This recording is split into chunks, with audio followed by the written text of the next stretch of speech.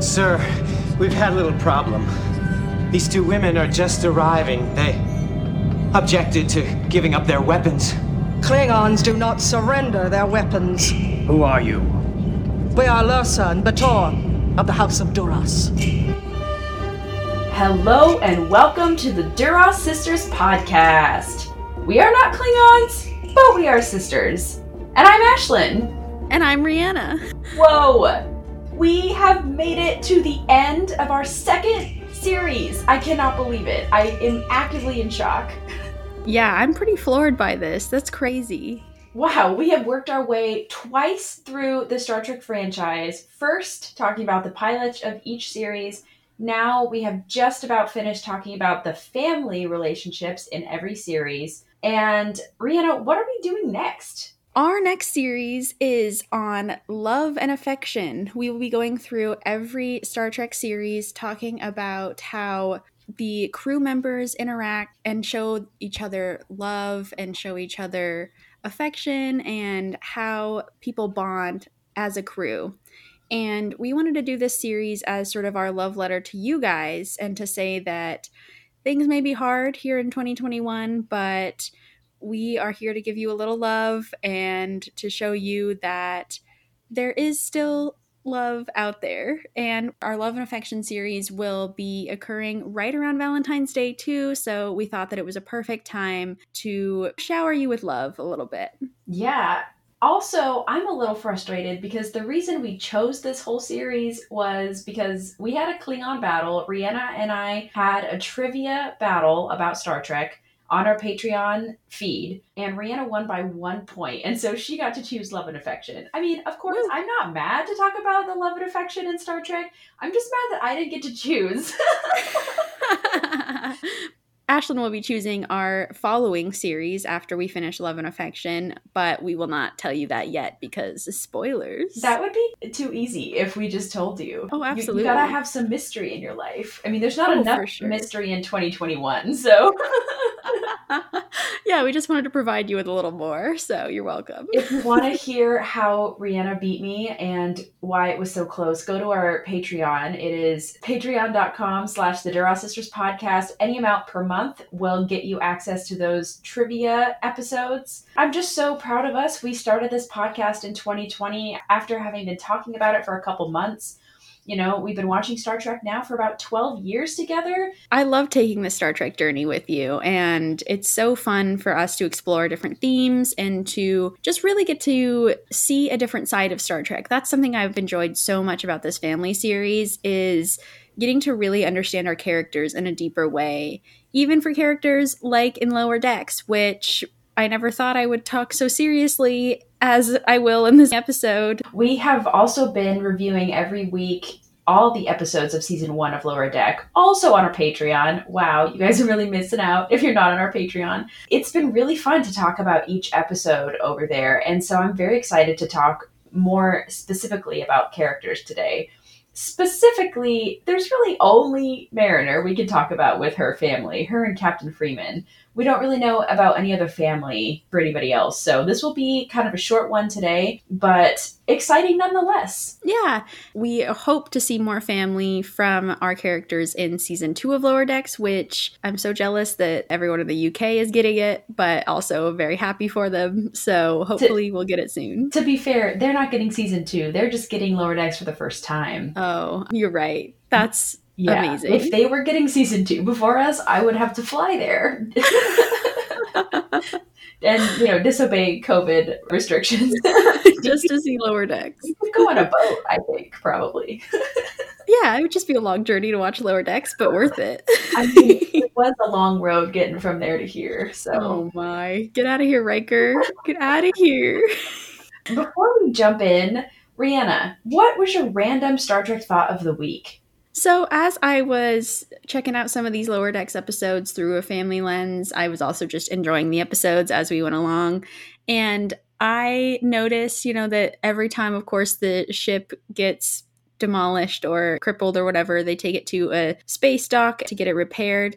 And I just find these places so cool.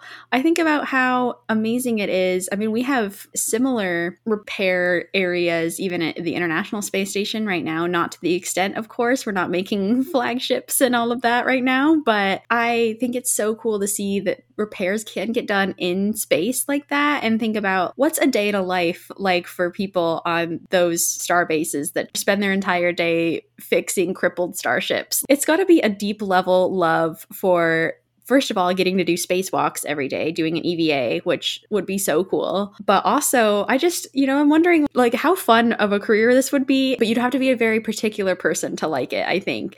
Like it'd have to be someone like Scotty who just loves the inner workings of ships. But I think even Scotty would prefer to be inside the ship rather than outside doing whole repairs. But yeah, I just find these really interesting. It'd be cool to see more of how they evolve over the years, because we see in Discovery even that they have little worker bots that like come out from the top of the hull and can help repair damage. And so I wonder if they use a lot of those, or if back in the Archer days, they just were all doing EVAs, spending literal months on end repairing starships. I don't know. I just find it really cool and an interesting facet of Star Trek that we don't really explore. We just see these long shots of the Enterprise or the Cerritos getting repaired, the 18-hour shot, feeling like in motion picture, watching the Enterprise pretty much just hanging out in space dock. Yeah, I love that thought. It made me think about in the 2009 movie how Kirk rides up on his motorcycle to the place in Iowa where they're building the Enterprise. And I know it's alternate timeline, so who knows if it's really realistic to the Prime universe, but I am curious, in Star Trek history, was the Enterprise actually built in Iowa, and was it built on the ground? I guess they have to start somewhere, but I kind of imagined by the TOS era, they would be building ships in space at that point, like they are with Discovery. But who knows? I mean, the Enterprise was around a lot longer than we think. I assume Pike was its maiden captain, but we don't actually know that, I don't think. Yeah, that's so true. And I think in 2009, in the shuttle where Kirk met McCoy, they then saw the rest it being built. So I think maybe parts were built in Iowa and then brought up is my guess, because as we saw in Star Trek Beyond and in many other parts of the show, it's really hard to take off from the ground. It's hard to get a starship literally like going from the ground, because obviously you have so much gravity to work with. So it makes sense that they would build most of it in space. But yeah, I wonder like how much is built on the ground versus how much is done in space dock. Also, another question. You said EVA. What does that mean? Oh, sorry. I'm using my NASA terms. Okay, so an EVA is an extravehicular activity. Essentially, it's a spacewalk, and so it's what astronauts on any sort of mission so far, NASA, SpaceX, what have you, especially in ISS, when they go out to do repairs on the station, or it's when they get into their EVA suits, the big suits, of course, with the helmets and everything. Okay. I don't know if they just stick to calling it spacewalks in Star Trek. I never hear them call them EVAs, but I like to call them that because that's the origin of it. Yeah, it makes sense. It's like in the movie Gravity, where they really had some trouble. Can't believe you just brought up that movie to me. That was a good movie. It was a good movie, but there's just so many other. Is a great director. I mean, that was a good movie, but there's so many better instances of EVAs, like The Martian. Ashlyn, what is your random Star Trek thought this week? Well, to be honest, I've had this random Star Trek thought for a couple weeks now, and I haven't found a solution to it. I don't know my answer, and I haven't really Googled it either, so maybe there is an answer. But I'm wondering, how personal are personal logs? Because even in this last episode of Lower Decks, we know that Boimler has pulled logs from all the officers to create an accurate representation of them on the holodeck. Can anyone access like the captain's personal log or first officers? Is it anyone on the ship? Can maybe like someone on the Titan not access those logs? There are several episodes in The Next Generation even where Picard is watching a dead captain's personal logs, especially in the episode Contagion, I was just watching the other day, and he's watching the logs to get more information about what happened to their ship. But they're personal. I mean, they're really personal logs. I don't know. Do you have any idea about this? I have no idea. This is an amazing question and a great Star Trek thought of the week. I have always wondered that too. I feel like I would not be willing to divulge very personal information if I knew that a random ensign in the lower decks could read it someday. I think that giving any log, you know that it's going to go to Starfleet eventually, regardless of if your personal logs get sent right to the Admiralty. I don't know. I mean, of course, mission logs do, and those go into some sort of archive, but I'm sure the personal logs also have their own separate archive. And so I think maybe it depends on how personal you want to get in your personal log. I think I always thought of it as more of a reference for yourself and that it was like locked to you. But now that Boimler can get into it, I feel like anyone could. I would definitely not want to deal with that. I just feel like if it isn't truly a personal log, like a diary entry, it kind of defeats the purpose. Maybe there's an even deeper level of logs, like secret logs, like Captain's Secret Log. I had a nice shower today, you know? Like, Yeah, I mean, I'm sure that Section 31 has many secret logs. Well, and maybe now I understand Sisko even deeper in the Pale Moonlight when he's making the personal log. He's literally laying it all on the line, like, I lied to the Cardassian. And yeah, but then he goes delete recording. Yeah, so. Then he deletes the recording. So maybe we should just all make like Sisko and delete our personal logs after getting it out, you know?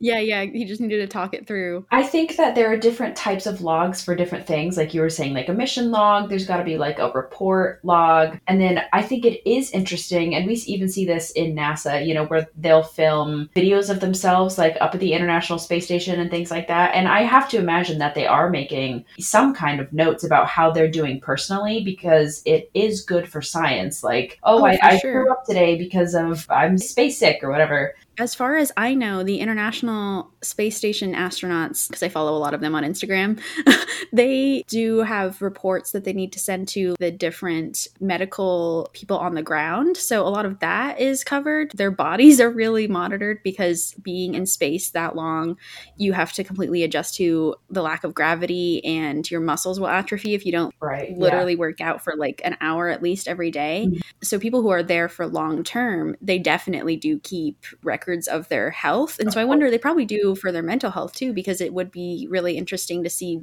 how space isolates you or makes you feel, or like if you are doing great. Yeah, my hope is that they're personal until they die, and then you can release them to whoever you want. But I mean, who knows? Maybe anyone can just hack right in. Well, and on top of that, I also wondered, is it always a video? Can it just be a recording? Because I feel like sometimes it is a video, but I feel like that's only for the enjoyment of the viewers of Star Trek. Because I wouldn't want a video of me every time. I would just want a voice recording. Well, I think I remember instances where Picard is making a personal log and he's just walking around the room talking, or even Kirk does that. I think it's only a video if they're like sitting in front of their computer. Yeah. My loves. Thanks. That was great. It's fun to have these little thoughts. Let's go. Let's talk about the family in Lower Decks. Yes, let's get into it. Like Ashlyn said, we only really have one actual family unit, but before we jump into Mariner and Captain Freeman, I thought that we should briefly talk about Badgie and Rutherford, because technically they are a family. Yeah, I was actually hoping we would talk about this. Because we need to unpack this a little bit, just because it's a crazy relationship between creator and monster, shall I say. Very Frankenstein vibes here, that Rutherford created Badgie as a program to help with simple training programs. But Badgie is super corrupt and went on a rampage in one of our episodes. So why does Badgie want to kill Rutherford? At least what he says a lot is he's like, you're my father, you created me, and so he has to die for it. I don't really understand the motivation here. I think it's him maybe wanting to be better than Rutherford. Also, maybe it's just because he's purely chaotic evil, and so he enjoys the act of murder and violence. What do you think? I think that Badgie feels the existential void of being sentient, and he wants to kill Rutherford for it. I think that's absolutely correct. I hate, and it's so scary when he's like, "Father," you know? Yeah, terrifying. And I wonder how Rutherford feels about his creation. Does he stay up at night thinking about how his son wants to kill him, like if the safety protocols are turned off? And we actually do see in this last episode, Rutherford turns off the safety protocols so that Badgie can be corrupt enough to make viruses to send into the ship. But turns out that Badgie only made them so that he could blow up Rutherford, so that he could finally kill his father once and for all. And it's only because of Lieutenant Shax that Rutherford survives, but he was very close to killing Rutherford. And so, I mean, Rutherford now sadly has some memory loss, but I'm sure he'll regain his memories of Badgie if he's gonna feel bad that he created a son who hates him so much. I'm wondering if we're going to have a little bit of a loop here, because I think Badgie was destroyed in the explosion, but because Rutherford lost his memories, I think he might create Badgie again. Oh my god, it'll be this cycle. Like, he keeps creating them, Badgie keeps trying to kill him. Rutherford is just always trying to improve himself, and creating Badgie, I think, is unfortunately a part of that. Their destinies are entwined. Yes. I love Jack McBrayer voicing Badgie. I mean, I just have to say, fantastic actor. I love him on 30 Rock. Kenneth has always been one of my favorite characters. I love hearing him here. He does a great job, even if he's only in an episode for a little bit. Yeah. He always steals the show. I mean, completely. Yeah, like, everyone else is second to him. Yeah. Badgie is king, and I'm scared of what he's gonna do if he comes back. Yeah, Badgie's absolutely evil. I think one of my favorite parts is in this finale episode. Rutherford activates him, and then he turns off the safety protocols, and Badgie's like, "Oh, I've already made 3 viruses to attack the ship." And Rutherford's like, "You monitoring comms?" And Badgie's like, "I'm always monitoring comms." Right? Oh, that is so funny. And it makes me think, like, Badgie's probably reading Rutherford's personal logs, too. Oh, Badgie is up everywhere where you don't want him to be. Yeah. Yeah, Badgie knows too much.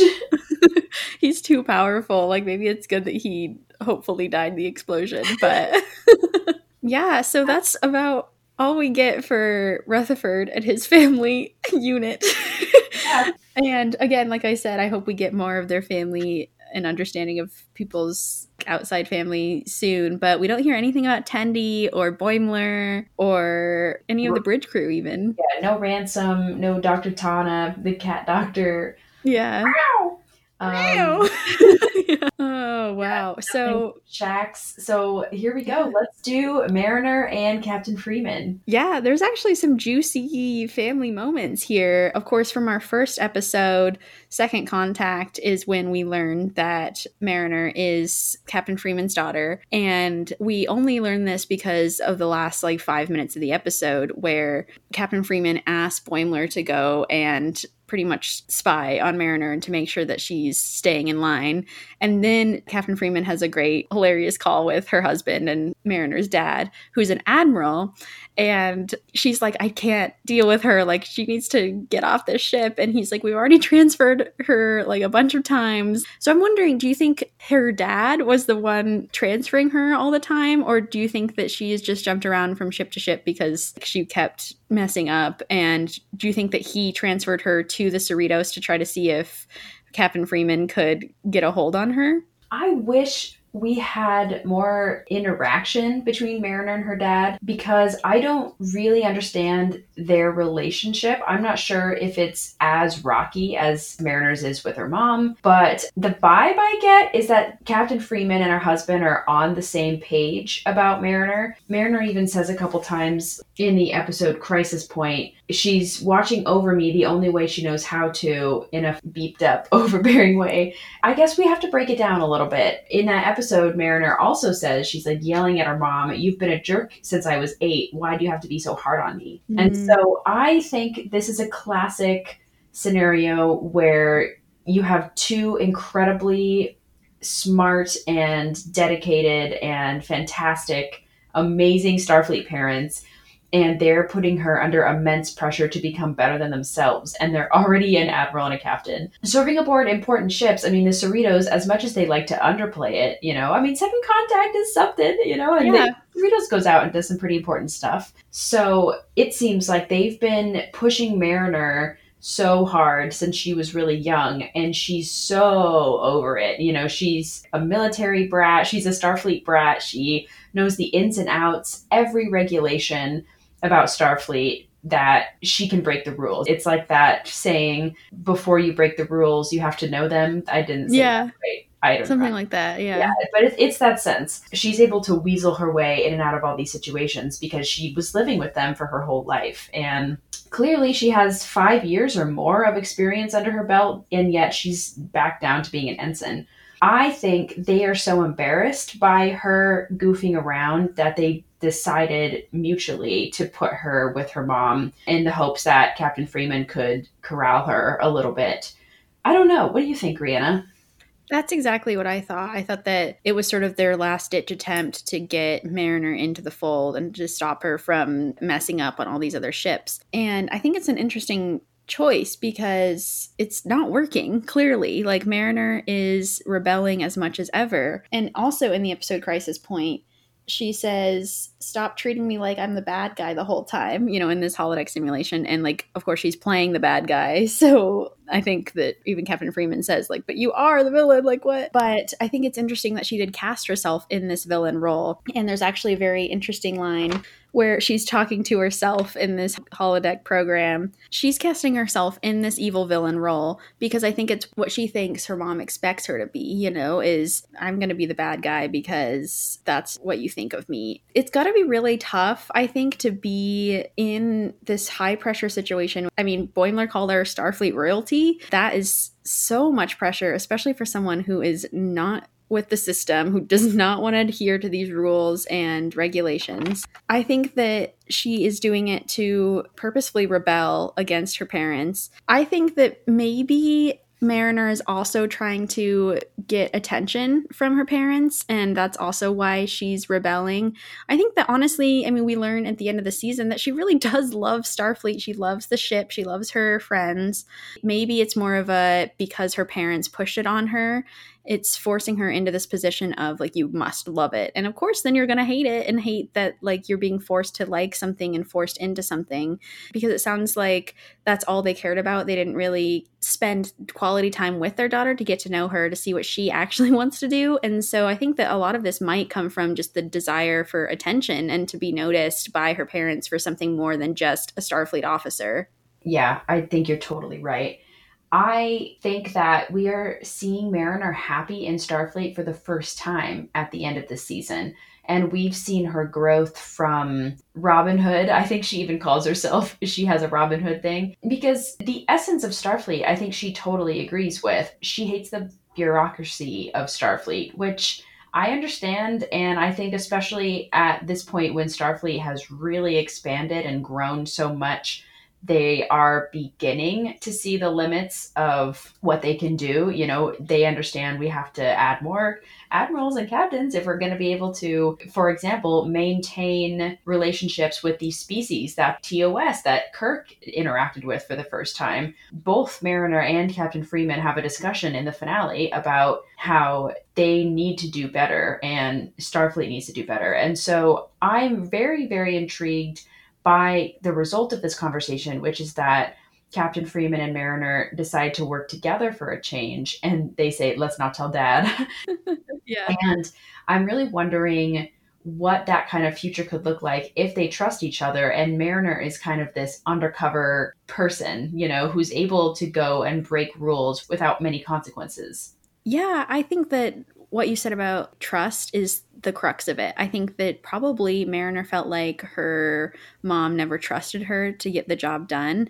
And I think that's probably one of the most damaging parts of their relationship, is that neither of them feel trust for each other, because Mariner's too busy rebelling and making sure she is anti-Starfleet as much as possible. And Freeman is so busy trying to get Mariner in line and get her to be orderly and a good officer that I think they forgot along the way that we can have different methods of doing things, and that's okay. Like, yes, it's probably not great that Mariner's not following all this protocol, but also, like, well-behaved women seldom make history. And it's not true for Freeman. I think that she's also doing her captain's duty. And so she's stuck between this crux of having to be the captain, and I think a lot of her shame comes from Mariner, because she's like, you're making me look bad in front of these other admirals and captains.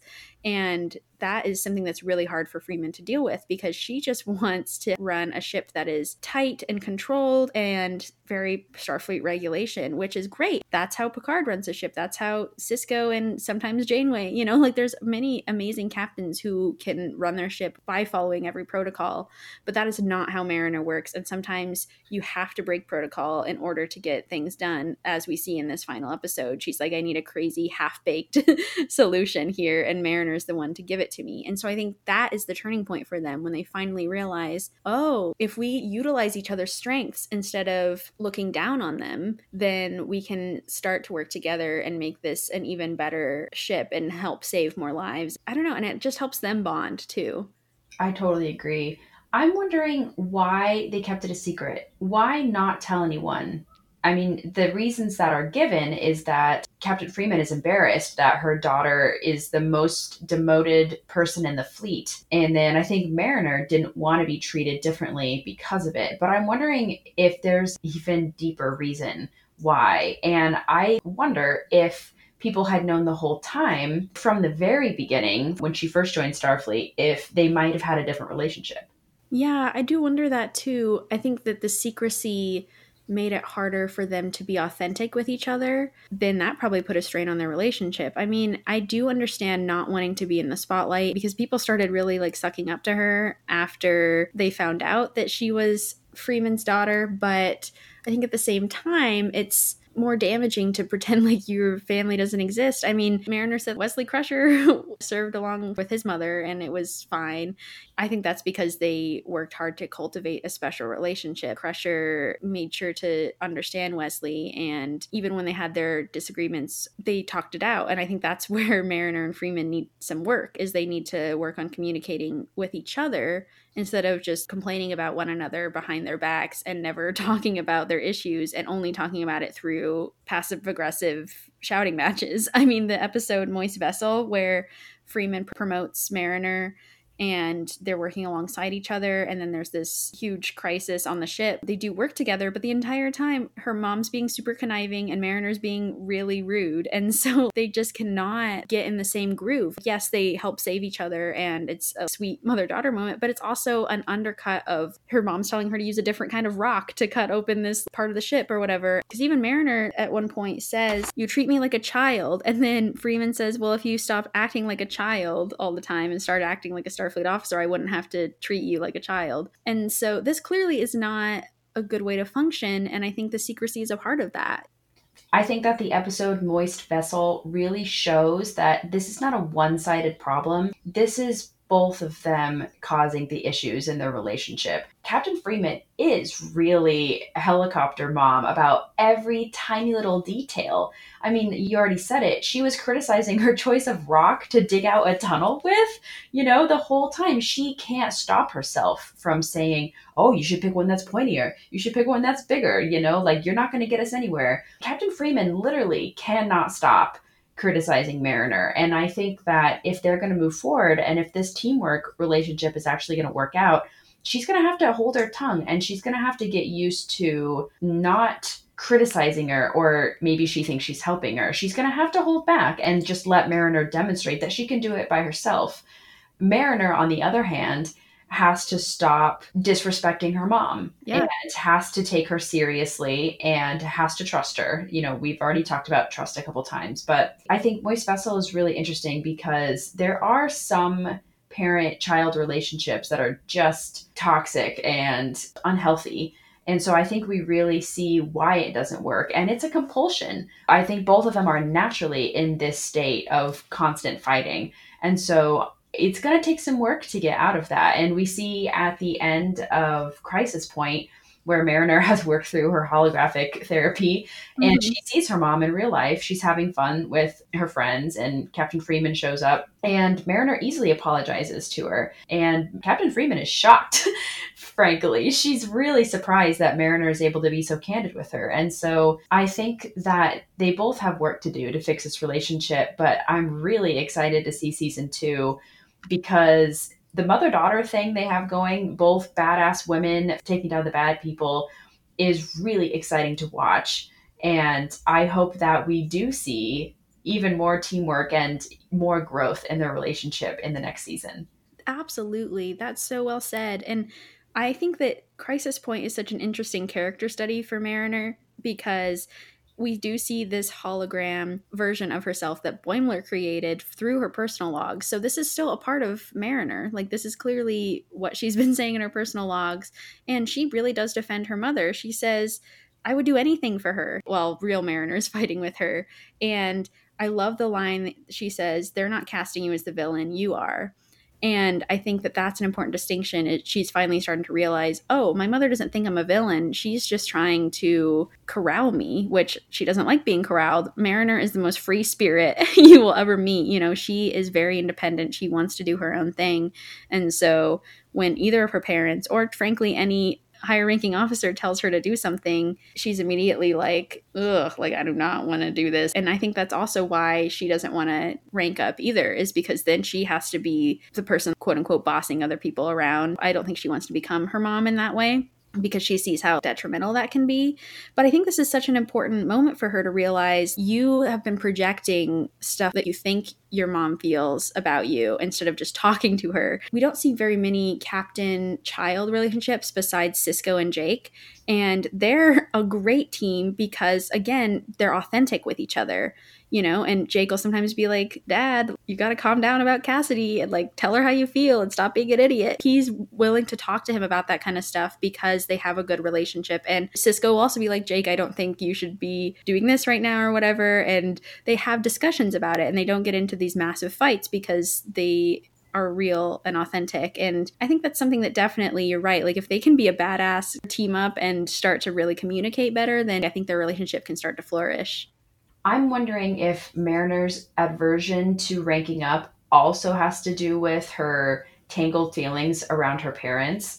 Because, first of all, becoming a captain and an admiral is a lot to look up to, and it's a lot of work. And Mariner has seen them put in that work, so she knows how hard it is, number one. She knows what the job is like, you know, and I think she's afraid that she will turn into her mom. And her mom right now is someone who she doesn't even like, really. And I think that's probably a huge reason why she doesn't want to rank up either. And maybe she's afraid that she won't even be able to make a name for herself. You know, there's already a Captain Freeman. So I think she has a lot of hang-ups about ranking up simply because of who her parents are. And like you're saying with Jake and Sisko, if they had had an authentic relationship from the beginning, Mariner would have known the deeper intricacies about being a captain, and Mariner would have the confidence to know that she can do her own thing because she's her own person.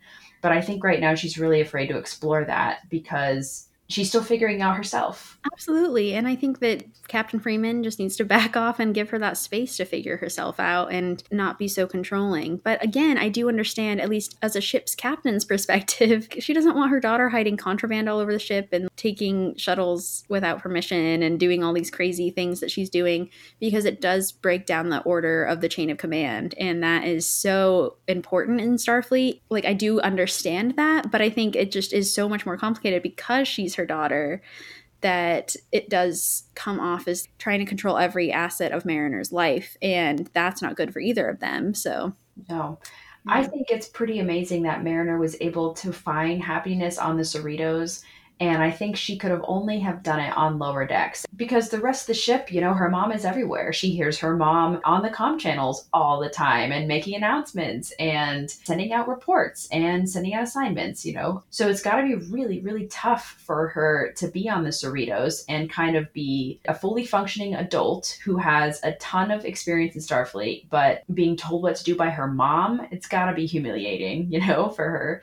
And so true. I think she could only have found her happiness at the very bottom of lower decks with all of these other people who treat her with respect and who look up to her and value her knowledge, even if she's very unconventional. I mean, that's why I love Mariner, because she's not afraid to take risks and because she really does care about the good of the people. We see her time after time breaking protocol to do something really heroic, you know? Which is really what Starfleet is actually about. You know, underneath all that protocol, it's about helping people, and Mariner is very much Starfleet in that way. Yeah, she's Starfleet through and through in that manner. If Picard looked at her like he looked at Rios, he would see in both of them that you were Starfleet through and through. For real. I had a question. What do you think would happen, and how do you think Captain Freeman would feel if she saw the holodeck program that Mariner created? Oh, no. I think if she watched the whole thing, she would like it. You know, if she saw what the good Mariner came out and did at the end, where she saved her mom, she pulled the data and beamed away her mom before evil Mariner could get her. I think she might understand why she has to work out things this way. I do think it's a very violent way to work things out. I mean, it makes Tendi very uncomfortable. It's not the healthiest way to work on something, obviously. I don't think she would like it. And I think she would be angry with her. But once she saw Mariner's changed personality, she might be okay with it. And as long as she knows and can trust Mariner that that kind of stuff is going to stay on the holodeck and not going to bleed into real life. Yeah. What do you think? I think it would be a real eye-opener for Captain Freeman, because she's finally getting to see, oh, this is the depth of my daughter's heart. Like, she really hates how much I control her. She feels like I'm a tyrant, you know, is how it sort of looks in the holodeck program. And so it might actually be good for her to see, these are some red flags. I need to start talking to my daughter and seeing what's really going on, because it is a very concerning holodeck program. No matter how therapeutic it is, I think, like, there can only be so much catharsis found in shooting people and beating them up. I am glad that she does work it out with her hologram self and realizes that she doesn't have to be the villain and everything. But I think it would also make Freeman understand Mariner better. And so I kind of like show it to her. It'd be interesting if she found it, because it would definitely give her insight, but it would be very concerning, I think. Yeah. My overall consensus with them is that they're basically the same person. And that's why they butt heads so much, because they're so similar. Even small details, they're really similar. They're both incredibly stubborn. They both think that they're doing the right thing. They both will do anything to get the job done. The difference, of course, is that Mariner is acting out in all these situations. I think they're just birds of a feather. You know, the apple fell directly underneath the tree. Literally. When you're interacting with someone who's too much like you, it really can drive you crazy, because you notice all of their flaws and you know they're your flaws too. And that's really hard to deal with. Yeah, especially with a parent, because like they share so much of your DNA that you're going to be like them. But when you're so similar, like with Mariner and Freeman, it really does hit home in a different way that's got to be really hard to navigate. So I am proud that they are even trying to take that step.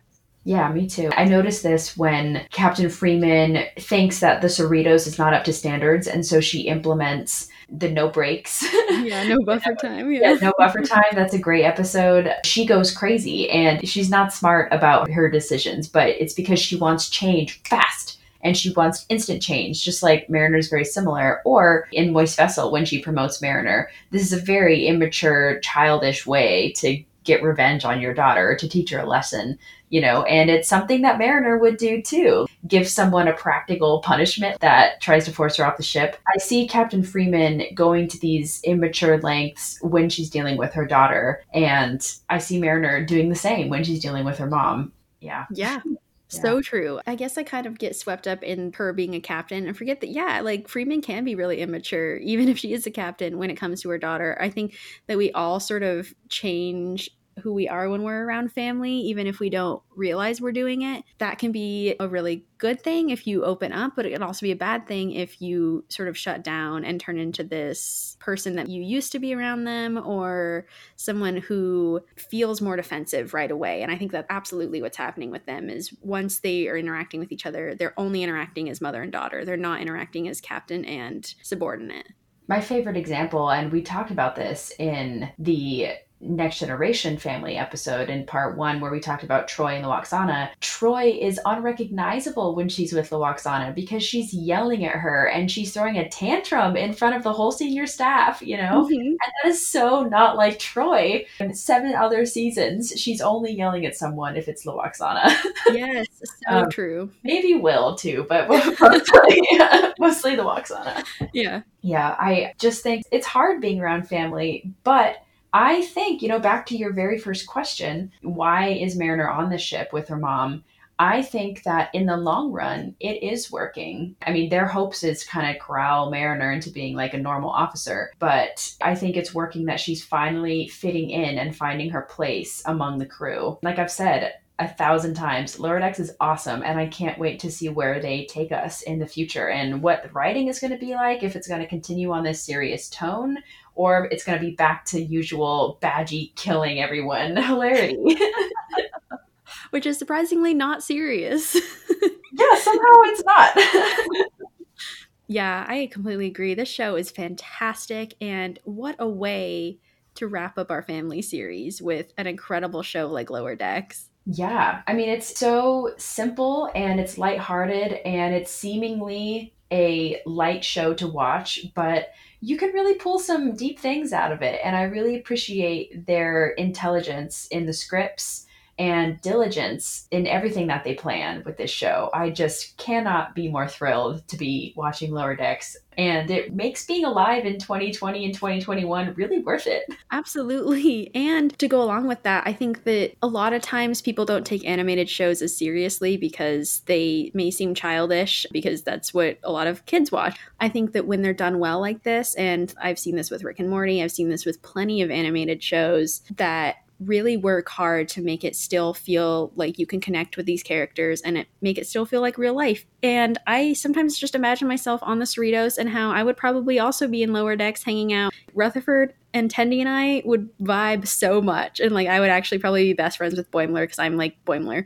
So I just think that that is so fun. And I do love that aspect of Lower Decks and the fact that we can pull so much from it, even though it's a quote unquote animated show that maybe people don't take as seriously. I love that we're doing the diligence to take it seriously as we would any of our other shows. And we really, really appreciate you guys listening to this podcast and listening to this whole family series. It's been such a blast getting to talk about these families, even when it's rough and even when it's hard. It's so important to investigate families in these shows because then it makes me think more about our own family and makes me think how grateful I am to have an amazing sister like you, Ashlyn, and our amazing little sister, Gabby, and the incredible families that we have. I mean, we've said this before, Ashlyn and I have 4 families, and we are just so lucky to have such a wonderful, big family. It was just the perfect series, I think, that we did this. I totally agree. And I also want to thank Trek Twitter that we're so involved with because we've made some really good virtual friends. You guys know who you are. I think we get a lot of our base from our Twitter following and we just really appreciate you guys. There's just nothing like a Star Trek family. We talked about this with Ed last week on the pod. It's just been a blast to talk about family, and now that the holiday season is over, we are moving away from family. We're moving into Valentine's Day, moving into some love, but that doesn't mean we won't still maybe mention family. We won't go into as much depth, but yeah, I agree with your sentiments, Brianna. I'm really blessed to be talking about Star Trek with you. I think we're following our destiny we didn't even know we had by making this show. I just want to thank everyone for your support. And I also want to announce that we will be guests on a upcoming podcast from the Nerd Trek podcast. If you guys haven't heard of them, please go check them out. We will be reviewing 2 Next Generation episodes with them from season 2, Contagion and The Royale. So if you would like to hear us talk about more Star Trek, but something that's not family or pilot series, hop on over to the Nerd Trek podcast to hear that episode. It will be released here in a couple weeks. We're just so happy. We love Star Trek. It's really getting us through the year. Yeah, and what's so great about the Nerd Trek podcast is how they're structuring their podcast is they're going through every single episode of Star Trek ever created from the very beginning of the original series. They even went through the animated series, and now they're in Next Generation. And it is so fun to listen to because then you really get an in-depth look at each episode, no matter how bad it is, no matter how good it is. And so we are just so lucky that they asked us to be guests. And so please go check them out. They're pretty much anywhere you can get your podcasts, just like we are. So thank you all for being such great listeners. And we hope that you join us for our Love and Affection series coming up next week. We will be back to the beginning, talking about the original series and where we found love and affection in it. Thank you for listening to the Duras Sisters podcast. Please tune in next week for the first episode of our new series, where Ashlyn and Rhianna will discuss love and affection in the original series. Please follow us on Facebook, Instagram, Tumblr, TikTok, and Twitter. And please check our suggested watch list for our upcoming episodes. If you like what you've heard today, please leave us a review on whatever platform you listen. If you would like to become a patron and have exclusive access to our Lower Decks Star Trek trivia and future reviews of the animated series episodes, you can go to patreon.com/the Duras Sisters podcast, and any amount per month will get you access to these awesome features. If you would like to contact us for any reason, please do so at the Duras Sisters podcast @gmail.com. Our intro, Klingon Battle, was written by Jerry Goldsmith, and our outro, Worf's Revenge, is by Aurelio Voltaire. McCoy said, "I borrowed Mr. Scott's bagpipes." Kirk says, "But you can't play them." And McCoy says, "While I've got them, neither can he."